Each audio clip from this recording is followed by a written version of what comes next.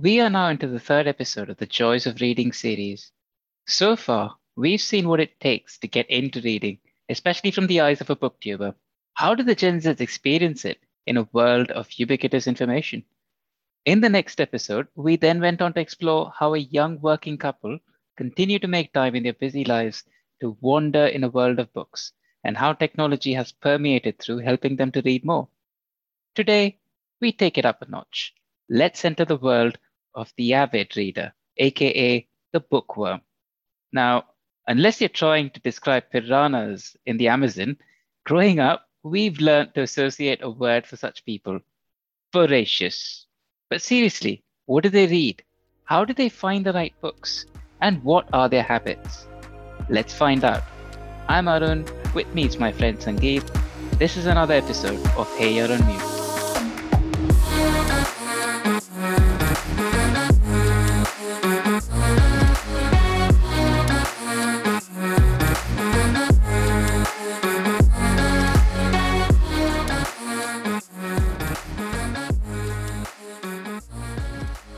With us today on the podcast is my dear friend Krishnamurthy V, or Krish. He currently serves as an executive director at a steel company in Ostrava, Czech Republic, where he's been living for over a decade. Now, Krish is what I call seasoned when it comes to reading, so much so that he reads enough books every year to beat every Goodreads challenge. He's even gone on to encourage his children to follow suit. And it's now their own little tradition where books are exchanged, discussed, reviewed, akin to maybe a little family book club. So, Krish, with no further ado, do you want to tell us a bit about yourself and how you got into reading? Thanks, Arun, for that nice intro. And yes, more than a decade is correct. It's 11th year in Czech Republic now. About books, all I can tell you is I think my book reading started with probably the weirdest reason one could actually find. I ended up schooling in Tamil Nadu in vernacular medium, which means I was studying in a Tamil medium school. And as I approached my final 2 years in school, I needed to switch over to an English medium because the future for a Brahmin boy in Tamil Nadu was frozen. You have to be either an engineer or a doctor. So I know I have to take sciences, and if I have to compete in a national level, I know I have to study in English. So I went into an English medium. A typical English medium school in Tamil Nadu teaches you everything that is written in English in Tamil. It's quite complicated. So the only way one could get a better command over English is to start reading, and that's how I started reading. Of course, it's early days. You always do the time-tested route. You start with James Hadley Chase and probably some Perry Mason stuff, and then go into some of those thrillers like Robin Cook. And early days were quite confusing because I wasn't sure what I was planning to read. For example, I can just give you an anecdote that stayed with me forever. I picked up Robert Ludlum's The Bone Identity, and before I started reading, I looked up the meaning for the word bone, mistaking it for the past participle of bear, only to understand it as Mr. Bone as I started reading the book. So this is how it was. It starts with fiction, then you start moving towards nonfiction, and then at some point in time you decide you should write. These are the three stages I feel in a serious reader's life: fiction, nonfiction, and writing. And I think now I am in the second and third stages. Not that I don't read fiction anymore, I do read them, but if I go through my end of the year summary, it's what happens is it's more or less 60-70% of nonfiction or biographies and histories mainly compared to fiction. But these fictions are also with some strong messages. They are not some light-hearted fiction anymore. I mean, that is what happens. The frivolous reading give away to serious reading. This is how I see it. You mentioned about how you sort of got into reading, but when did you kind of realize that you needed to read a lot more serious stuff or a lot more heavy stuff, if I could call it so? You always end up thanking friends in your life for moments like this. And I think in my case, it is a friend called Stanley Paul Memory. He was my colleague in Bombay when I was working for Mukund. This guy had this complete command over literature and music. So I used to be in awe sort of a range that he could discuss about, speak about, and he impressed me. And he introduced me to some of the interesting authors like Jonathan Livingston Seagull by Richard Bach, and he told me about The World According to Garp by John Irving, and Of course, Animal Farm was much earlier, but then we rediscovered Animal Farm after discussing with him. And that is the time I started to look for authors who have an impact and who write in a different style. And I think my reading definitely changed to something more serious when I read The Rise and Fall of the Third Reich. And I actually don't remember who recommended that book to me, and I'm forever grateful to that person. That changed my whole approach to reading. I mean, when I saw the amount of research that had gone into writing that book and the way it had presented, and I think this is quite relevant in today's world when we see history getting rewritten to suit the narrative of those in power. Research, particularly India, is a very strong case in that. But I see a definitive reading on history is more important. I think Third Reich started that. It's an interesting point you make about reading in general, and you probably observed an evolution right in front of your eyes. And by that, I genuinely mean discovering books. So maybe when you started out early on, would you say that discovering books was straight probably just down to maybe you finding something in the aisles of a bookstore, perhaps word of mouth? But now reviews are quite readily available on the internet for you to just gorge on. Has that kind of diluted the experience in any way for yourself? Like I mentioned, Stanley led me to serious reading, and it happened in Bombay, which was the best place to be, in my opinion. In those pre-Google and internet days, the best place to pick up the books are actually the footpaths. And if you had ever spent time in Bombay, you would know the footpaths around Flora Fountain and King Circle littered with bookshops. And some of those vendors were quite knowledgeable too, probably by peddling books around. And some of them used to even recommend books to me. And out of the blue, I would say, like, for example, one guy out of the payment shops in Flora Fountain actually sold me Catch-22. And I never knew about Joseph Heller before that. I mean, you're right. In those days, when you did not have so much of online repository available for looking up or to connect up with friends so quickly, it was only the close friend circle that you move with.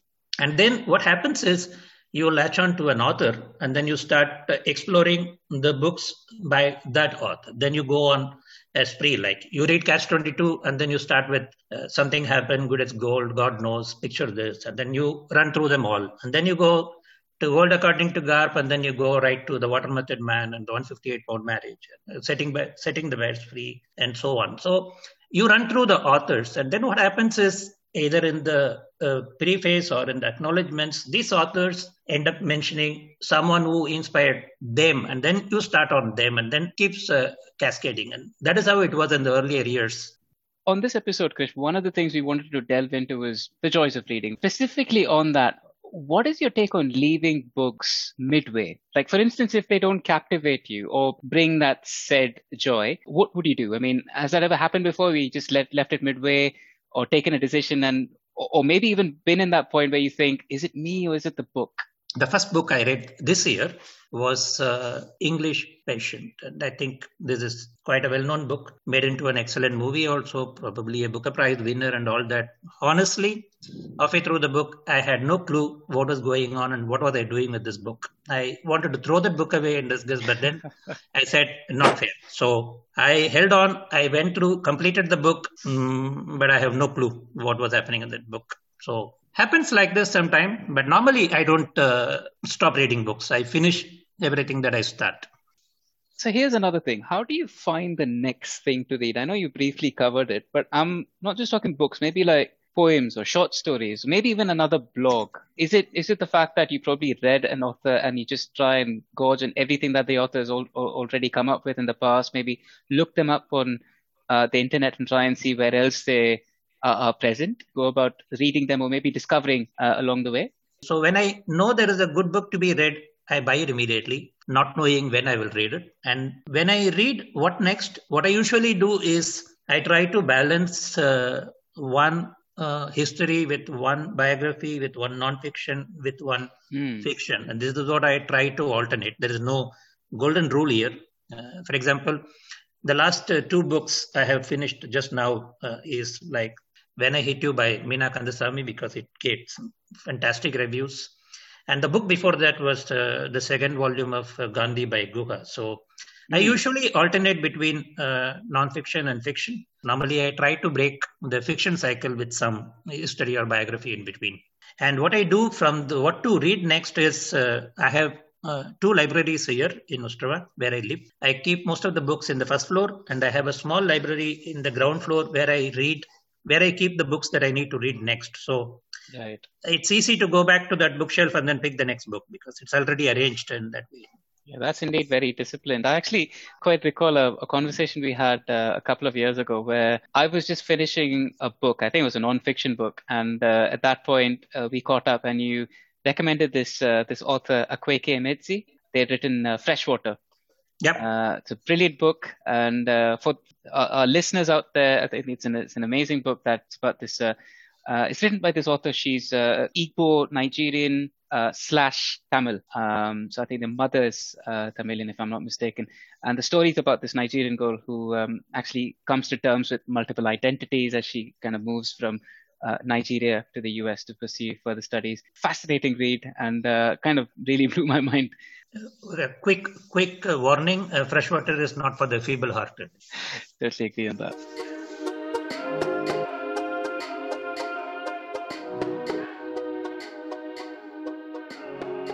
On the next segment, Krish tells us how reducing screen time helped him read more and shares with us a little bit about his book-loving family.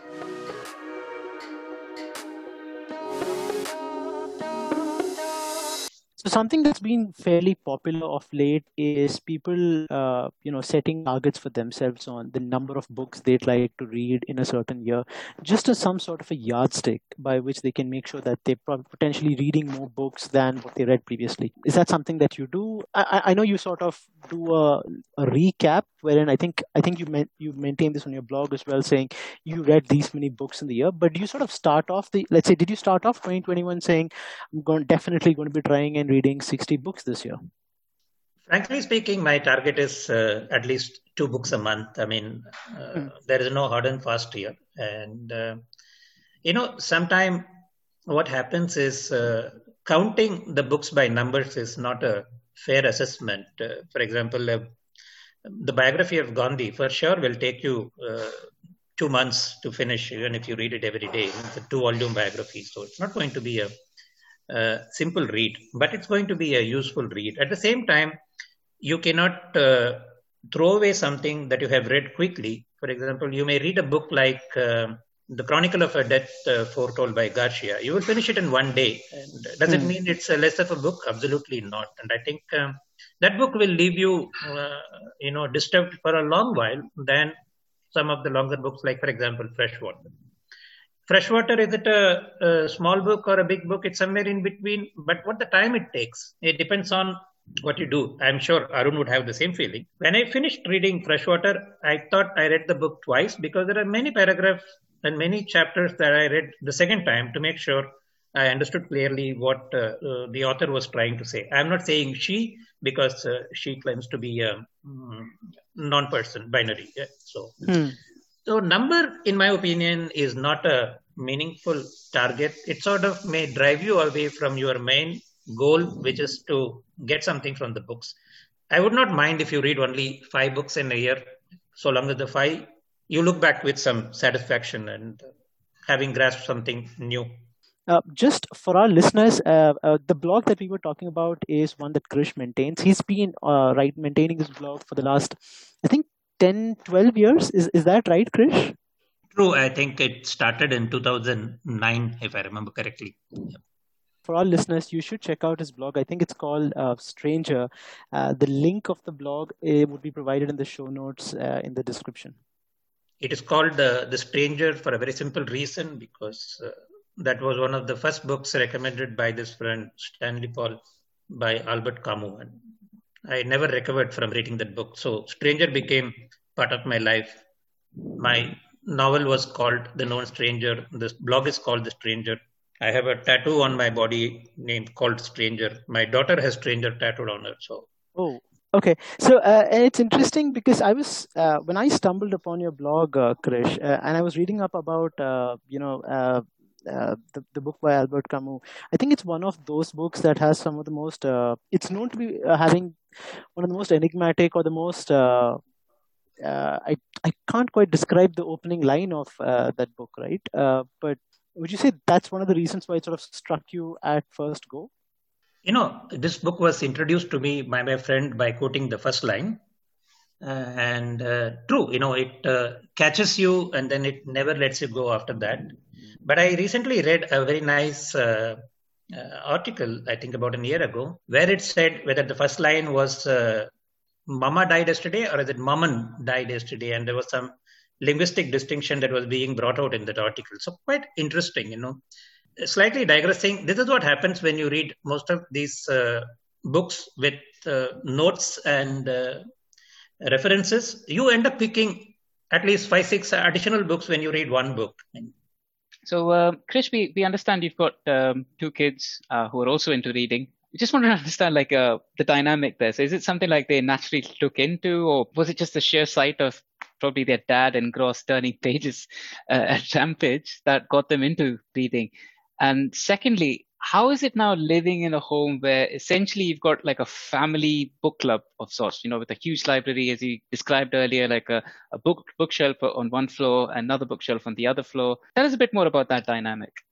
We are a book-loving family. I mean, I don't think any of us in our home ever goes to bed without reading at least a few pages. And it helps. And I always feel having books lying around in the house is what gives a correct feeling for the house to be called a home. And many people say home is hearts, home is wife, home is kids. But I believe home is books. And I also feel today's generation, I mean, maybe I'm being too presumptuous about it, maybe losing out on reading because they're too much addicted to the screen. I think my reading, again, in between, improved when I decided to have a strict non-screen time to stay off, let's say, Twitter over the weekends or not look into the phone during the off office hours, except for the calls, etc. So otherwise, what happens is it's a convenience of thumbing through. Like you read one article, then you jump to the next, and then you see the score, and then you see COVID, and then you lose the thread. I mean, you're not able to concentrate much. A screen can never let you concentrate, and that's why I still feel holding a book in my hand is better. Reason why I'm still not owner of a Kindle, though I gifted one to my wife. I like reading the book, keeping it in my hand. Like the old romantic says, I like the smell of the books. So. And just with books, considering you own a lot of them, are you one of those who like to keep your books in pristine conditions, no dog ears? I understand you've got bookmarks as well, so perhaps no highlighting pencil marks. So I assume that's how it is, isn't it? You'd like to keep it in exactly the condition you got it in. Not exactly. I make sure the spines of the book are not broken. I see to that the corners are not folded. If somebody does it, they are out of my life forever. But annotations are plenty. I mean, I highlight, I underline, I mark, I make notes. Most of my books are not, I think, ready to be sold as a second-hand book on Amazon because no one would buy them. I make a lot of notes. I make underlines because it helps when you go back a little while to skim through them. I usually use a pen. I underline or I make some remarks. And most of these books come with some 6-7 empty pages at the end. I think they are meant for people like me. So I scribble my notes there. And it helps me when I look back to the book. So the last few pages are a small summary of the highlights of the book as I understood them.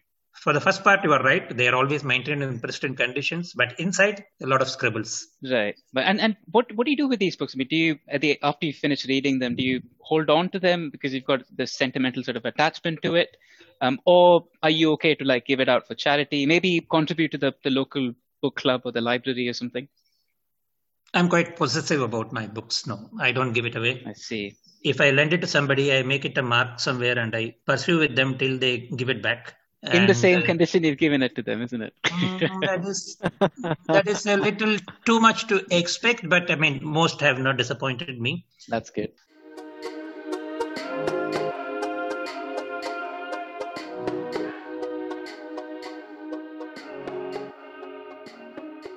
On the next segment, why must we read fact-checked, neutral pieces of writing? And why elitism in reading doesn't help anyone. Krish also tells us about the lessons he learned from publishing a book in India and shares his plans for his upcoming books. Interested to know what sort of speaks to you. Is it the language that that's used in the story, or is it usually the characters? Are there other sections or other components which you might be okay to ignore? So if the characters are very good, but the prose is weak, maybe that's not up your style. So do you have that sort of a bias or a preference? To me, content and language are equally important, because I cannot understand. If you take the trouble of writing, then you better spend some time and doing it right. I mean, I cannot tolerate shoddy writing. So language is very important. But I think if the floral language without any content makes no sense. So yeah, so language and content is what is relevant. Yeah. And I think the two eventually end up creating memorable characters in your mind. The third one cannot happen without the first two. And are there any characters that sort of have been memorable for you and sort of have stuck with you over all these years from some of your favorite books? I would say this is the Messiah in the book is called The Illusions, The Adventures of a Reluctant Messiah. There is this character who is the mechanic who comes across as the Messiah in the book. I think his character stayed with me for a long. But in serious fiction, I would say Garp has been a most memorable character for me. World According to Garp, T.S. Garp stayed with me for a long, long time. Because you talk about language, but there is this aura of elitism when it comes to reading. Is that something you've come across when you're speaking to some of those who might be sort of getting into reading, and you might probably go and tell them, don't waste your time, let's say, reading Chetan Bhagat, or I'm taking Chetan Bhagat as an example here, but do you sort of come across those readers where you'd tell them it's okay if you don't have to waste your time reading some of those books just because they're fancy, because they probably don't add any value to you as such? I think it is wrong to be condescending to someone who starts reading. I think if you find someone reading, you will at least see someone who is making some progress, and I think you should only encourage it.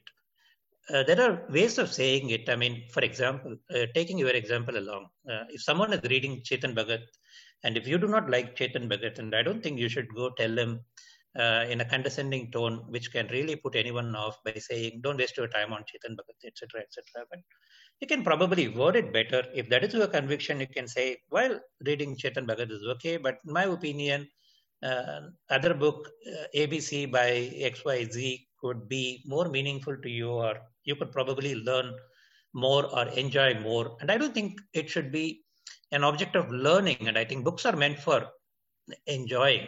If you end up learning something along the way, it's good. But I think for me, the primary condition should be you should be able to enjoy a book. I know I'm contradicting myself, having said that I did, treadle along with few books, which I had only to finish for the purpose of having started it. Ignore that fact, but I think the main purpose should be enjoying, and you should never discourage someone from reading. I think there is too holier than thou, and I think it reeks of being a fake, and no serious reader would ever do that to another one. Shouldn't, rather.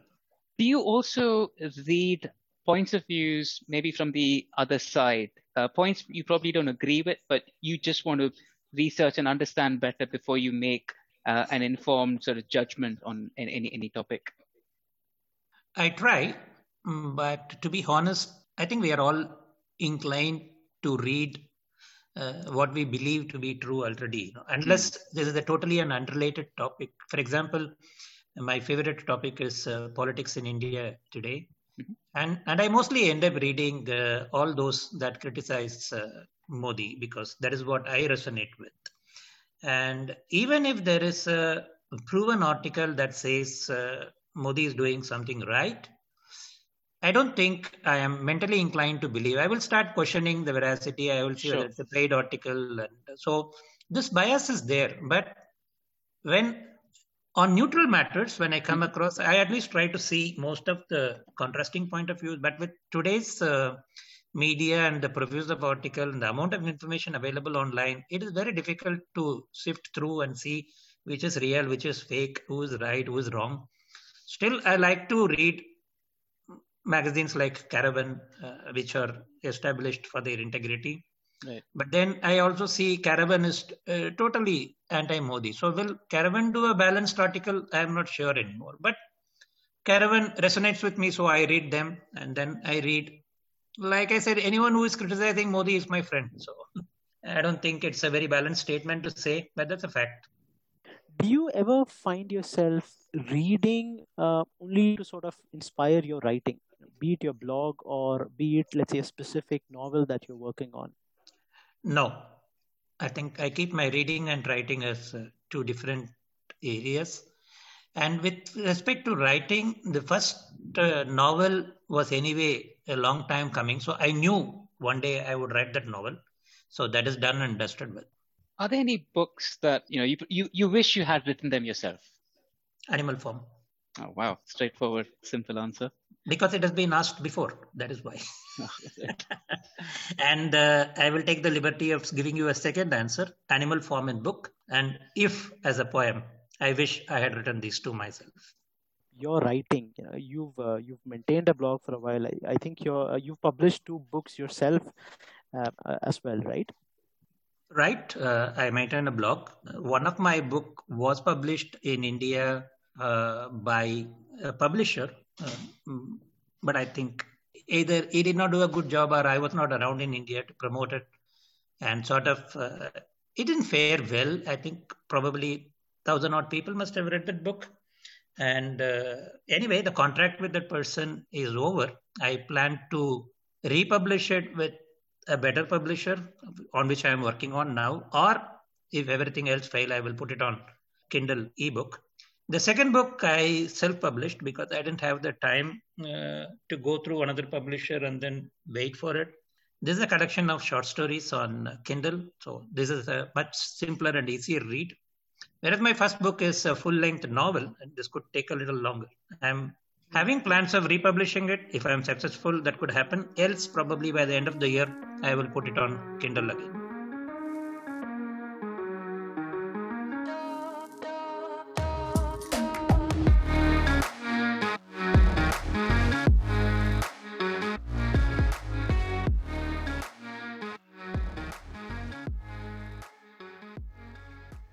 That was Krish, and do we have some seriously good book recommendations? Stranger by Albert Camus, and of course, a favorite and a bestseller, The World According to Garp by John Irving. So far, we've had 3 episodes in this series, and each one had a different guest and tackled a different theme. However, we've seen that almost all of them agree that simple things, like not chasing a crazy book target, having a no mobile screen time during the day, and tech like audiobooks do really help you read more, enjoy, and appreciate the book a lot more. Recording for this series, The Joy of Reading, has been a lot of fun. I can't wait to bring to you our next episode and the final one in this series where we talk to yet another special guest. But this time, it's a little less about reading and a lot more about writing. Want to know more? Make sure you hit that subscribe button so that you'd be notified when the next episode comes out. Also, follow us on Instagram. Our handle is HYOM Podcast. That's it from us today. Until next time, don't forget to unmute yourself.